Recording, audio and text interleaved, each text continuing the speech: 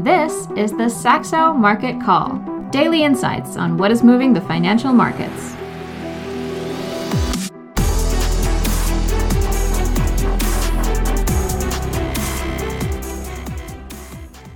Hello and welcome to the Saxo Market Call on Friday, November 11th, 2022. And I think I can put it. I think I put it in a good way actually on slide 2 in today's slide deck. Wow, I mean, the world is really celebrating like there is no tomorrow, and now everything is just going back to normal. What a move! You had the Nasdaq 100 futures up 7.5%, S&P 500 up 5.7%. You had dollar yen plunging 3.8%, copper up 2.6%. You had a 30, I would say only, but you had a 30 basis point move down in the US 10-year yield. You had the terminal rate, at least if you take the May contract or June contract, pricing that below 5% again. And it's always due to an inflation report for the US in October showing that the headline and the core inflation figures month on month were lower than estimated. And there are good news in that inflation report. And now I'm actually banging my head right now because here comes the devil's advocate. Yeah, because I actually missed I should have put it into the slide deck. You know what? I will actually do it. So it will be on slide 3. You can see it's a chart I did from yesterday's update on the inflation figure. And if you drill into some of the subcomponents, I think the thing that is going on in inflation right now is that you have the goods inflation and you have the services inflation. And the goods inflation is clearly coming down. You have an easing as well from the energy markets and some commodity markets.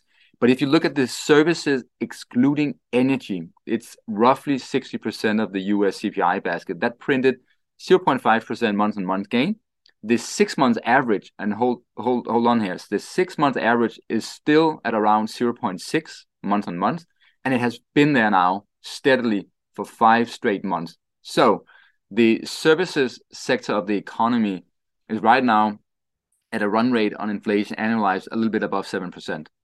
And we had a conversation in our internal call. Sharo pointed out that, isn't you seeing a lot of layoffs, and maybe the labor market is not as tight as you maybe think. And it's a good conversation to have because, LinkedIn had a shout out the other day showing that maybe it's not as tight, but then everyone, and I think that's correct. There's a bias in the LinkedIn data because it's white collar workers and there's a tilt towards technology workers, and that's right.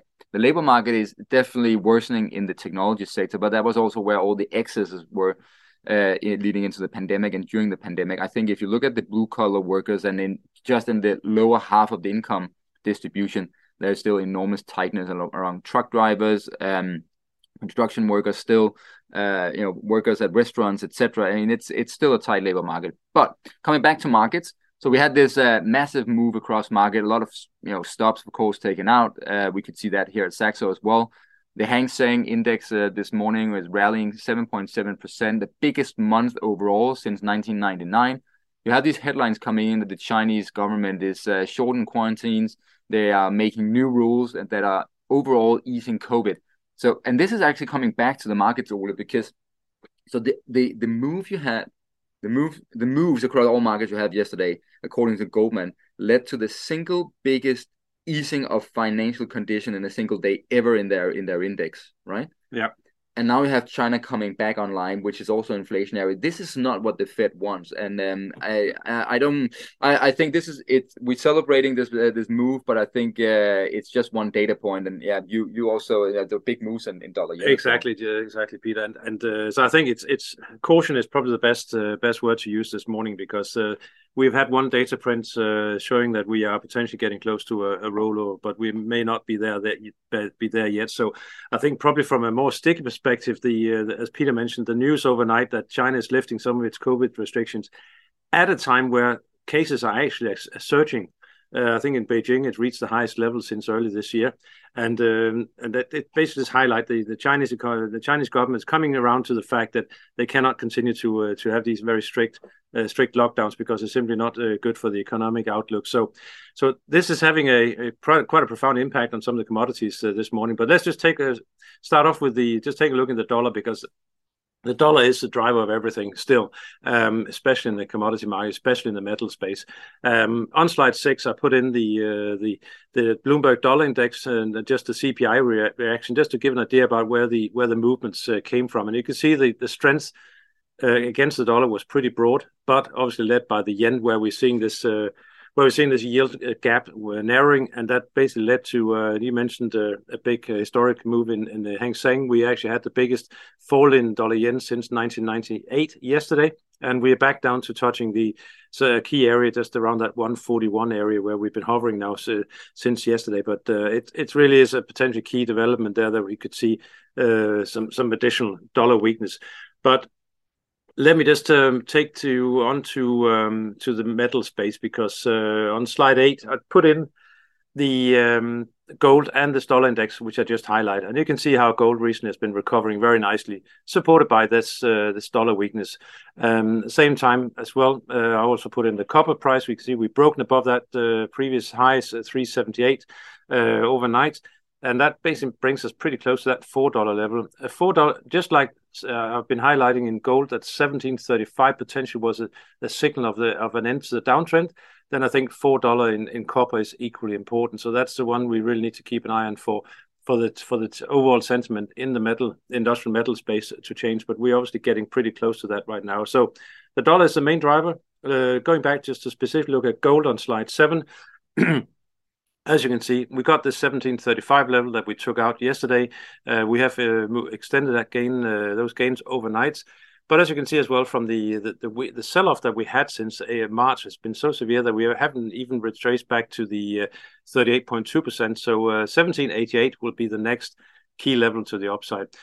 Is this it? Well, I would like to say yes, but I'm a little bit doubtful because, as I said, this is just one data print. We need full confirmation that we are rolling over in the US, and for that we need more data to come in. So in the short term, in order for gold to outperform the dollar, i.e. basically finding a life on its own on the upside, we need to see speculators and ETF investors come back. And they have been sorely missing now for the past 6 months at least. ETF holdings has been seen almost a daily continued drop throughout this period, and at the same time, money managers has been playing the gold market from a net short position, at least up until this week. So, what has been holding the hand on the market? I think there's one that the arrow there point in one clear direction, and that's towards the central banks, as we probably have highlighted and at least have in written updates.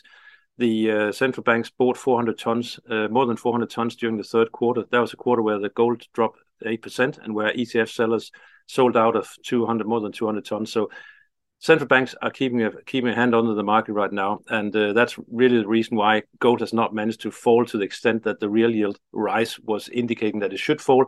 So now we're seeing in the opposite direction, and it is forcing some change in sentiment in the market. So whether we have returned to a buy on dip instead of a sell on strength, that remains to be seen. But let's in the short term, I could see this market drop back down and just test that 1735 area for support. But most certainly quite a significant change in the market here. All right.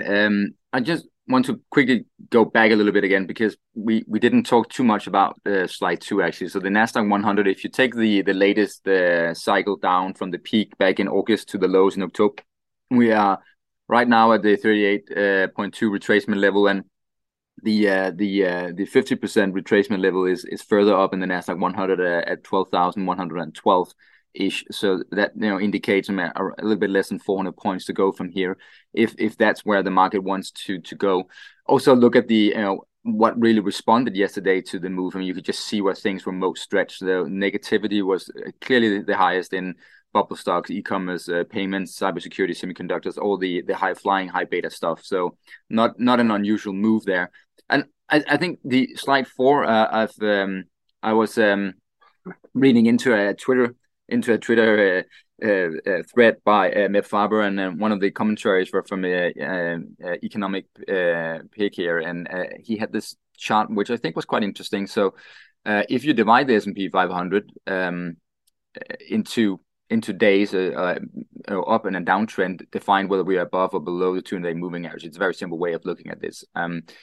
You can actually see that these very large days are synonymous with or is coinciding with a downtrend. So the big question right now is was the move yesterday just a confirmation? Is just a coincident indicator of the environment we're in, or is it a predictive signal of a change coming and that we're actually moving forward from here and things will be all right? I think that's a key question, and this market the past year has really surprised everyone from time to time. So I don't want to sound too cocky and confident here about what will happen. I really want to see the price action next week, but I think it's going to be a quiet day going into the weekend on Friday because that's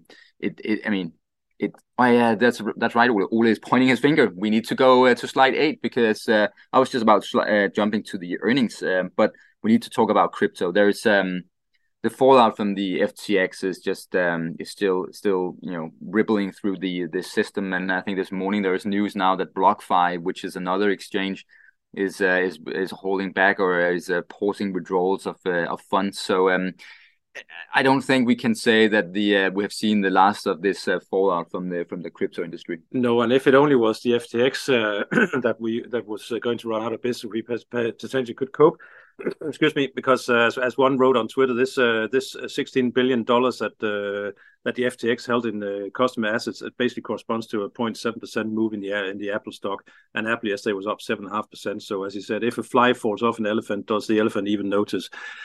Well, they may notice if we see contagion. I think that's really the risk that we need to be aware of. That these crypto companies, they are intertwined by lending money to each other and to and forth, and that basically means that we probably haven't seen the last in that story yet. So looking for a low in this market, looking for a bottom, I think it's probably too early. Just have to, if you are involved, just extremely cautious out there because we may not have seen the end of. Well, we haven't seen the end of that story yet. Yeah, I think I'm basically done, Peter. Right. So we can move to the next week to the earnings. Yeah, it's a quiet earnings day. As that was my point. I think the market will just linger into the weekend on a quiet note here. The macro calendar extremely light, and also the earnings. We have had Richard Munn reporting earnings here in European early session hours, and the Swiss-based luxury maker was just blasting estimates. They were right on in terms of or in line with revenue estimates. But if you look at the operating income, they just simply blasted the estimates. Very, very strong performance among jewelry and their watches categories. Impressive earnings there from Richard Munn. And that has been the case in Q3. Everyone was speculating that luxury would go through a very hard, tough period with falling asset prices and the route we have seen in China, but they're hanging in there and they're delivering very strong earnings. I've put in a chart as well because I actually had a conversation with a colleague just before going into the studio, and he was basically saying, Peter, we're back now. Now we can look forward, and maybe the worst is over, and maybe the worst is over in terms of the impact from the interest rates and financial conditions. It might not be the case, but it could be the case. But the second phase, and the phase that hasn't really begun yet, and the thing I'm talking about interestingly here is the margin pressure, the lagging effect from the interest rates move we have seen, and the inflationary impact. And if you look at the drawdown in the forward earnings expectation of S&P 500, this drawdown hasn't really even started yet. We're not even down 5% on our earnings expectations. So as long as this is the case, I still think there's a room for a leg down in equities driven by something entirely different than the interest rate, but simply the fear of a slowdown in earnings. If we look ahead next week's earnings, we have not so many in terms of quantity, but the quality ratio to quantity is quite high. So already on Monday, May Twin, we have New Holdings, which is this Warren Buffett large holding by Berkshire. It's the fastest growing very pure technology based bank out of Brazil, New Bank, but New Holdings, a very interesting company. DD Global, the Chinese equivalent of Uber Technologies on Tuesday. Infineon Technologies, German semiconductor company, then followed up by Walmart and Home Depot on the consumer sectors in the US. Sea Limited, which is an e-commerce and gaming business with a large footprint in Asia, Southeast Asia, I should be specific about that. Wednesday, Tencent, the technology giant in China, and then followed up in the US by Nvidia. Hugely important also given what's taking place right now in the crypto. I was talking to Mads, our crypto expert, and a lot of mining activity has really stopped, and that for sure is a big negative impact on Nvidia. I saw on Twitter yesterday someone mentioned one of my big customers in the mining industry just put 17,000 GPUs on the market for sale. So very interesting times. And then Cisco is reporting on Thursday, Siemens on an industrial giant here in Europe, Alibaba on e-commerce in China, Applied Materials and Semiconductors. Then on Friday, we close off the week with JD.com, the equivalent in China, the Amazon equivalent, I should say, out of China. And if we go to the macro calendar, has been a very busy morning. So we're apologizing for not coming up with the calendar highlights for next week. We'll do those today, so they are available fresh Monday morning when we are back. And then we should mention that the really big event, Ole, is the G20 meeting, right? Where we just got the news this week that Putin, which was supposed to have been meeting with Xi Jinping at this G20 meeting and been at the meeting, has said that he's not coming after all. And it comes at the time where Russia is withdrawing 40,000 troops from the West Bank on the Dnieper River, close to Kherson, a withdrawal there. My interpretation of this signal is that his domestic position is weakening, and he simply cannot take the risk of not being in Russia for an entire week. Not the best time to leave the country, no. And at the same time, also President Xi is going to meet with Biden, so that could be a very interesting one as well. So a lot of focus on that next week. All right, I think that's a wrap. Thank you for staying with us. It was a long podcast, but obviously also a massive day yesterday. And we'll follow up on analysis.saxo with writings from Ole and me. And John will be back on Monday. So there's plenty to chew on and discuss as we approach markets next week. So have a lovely weekend, everyone. Thank you for listening in. Thanks for listening. This has been the Saxo Market Call. For feedback and questions, reach out to us on Twitter @Saxo Market Call or by email marketcall@saxobank.com.